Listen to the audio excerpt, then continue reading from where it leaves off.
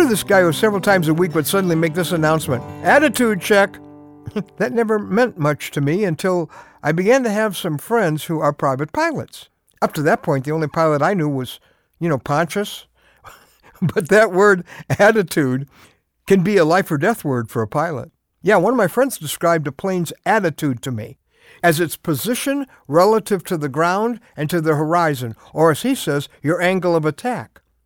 After decades of flying, including landing on aircraft carriers, he summarized the importance of a plane's attitude this way: right attitude, you keep flying. Wrong attitude, you stop flying. Well, I'm Ron Hutchcraft, and I want to have a word with you today about your attitude and your altitude.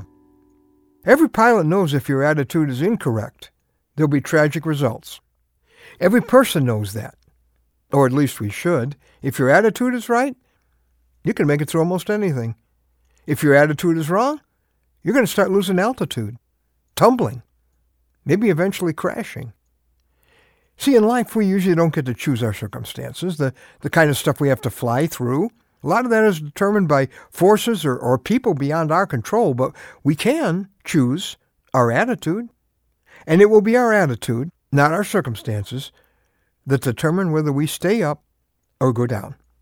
Pilots tell me that when you're flying by your instruments, in those times when conditions won't let you fly visually, you adjust your attitude based on this instrument called your artificial horizon. It actually shows you where the real horizon is. But when you can't see any points of reference, your senses start playing tricks on you. One veteran pilot friend of mine said that even he has sometimes to fight his instincts and feelings that are telling him lies about whether he's going up or down. The only thing that's telling him the truth is his artificial horizon. For us, the horizon is the Word of God. After the loss of the shuttle Columbia and its crew, I heard an interview in which it was reported that Commander Rick Husband read a scripture passage to his crew on the night before their launch. It's our word for today from the Word of God. Joshua 1, beginning with verse 7. Be strong and very courageous. Be careful to obey all the law my servant Moses gave you. Do not turn from it to the right or the left. Do not let this book of the law depart from your mouth. Meditate on it day and night, so that you may be careful to do everything written in it. And then you will be prosperous and successful. Every new day, we've got to reset our attitude based on quality time in God's book.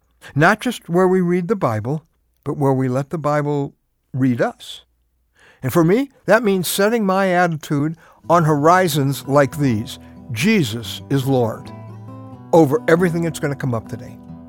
Love covers a multitude of sins. If I love people, I'll overlook their mistakes today, not keep a record of them. That's a right attitude for the day. And then there's those biblical words, whatever you do, do it with all your heart. So whatever I have to do today, whether I particularly like it or not, do it with all my heart. When you're setting your attitude, set it on this: the battle is the Lord's.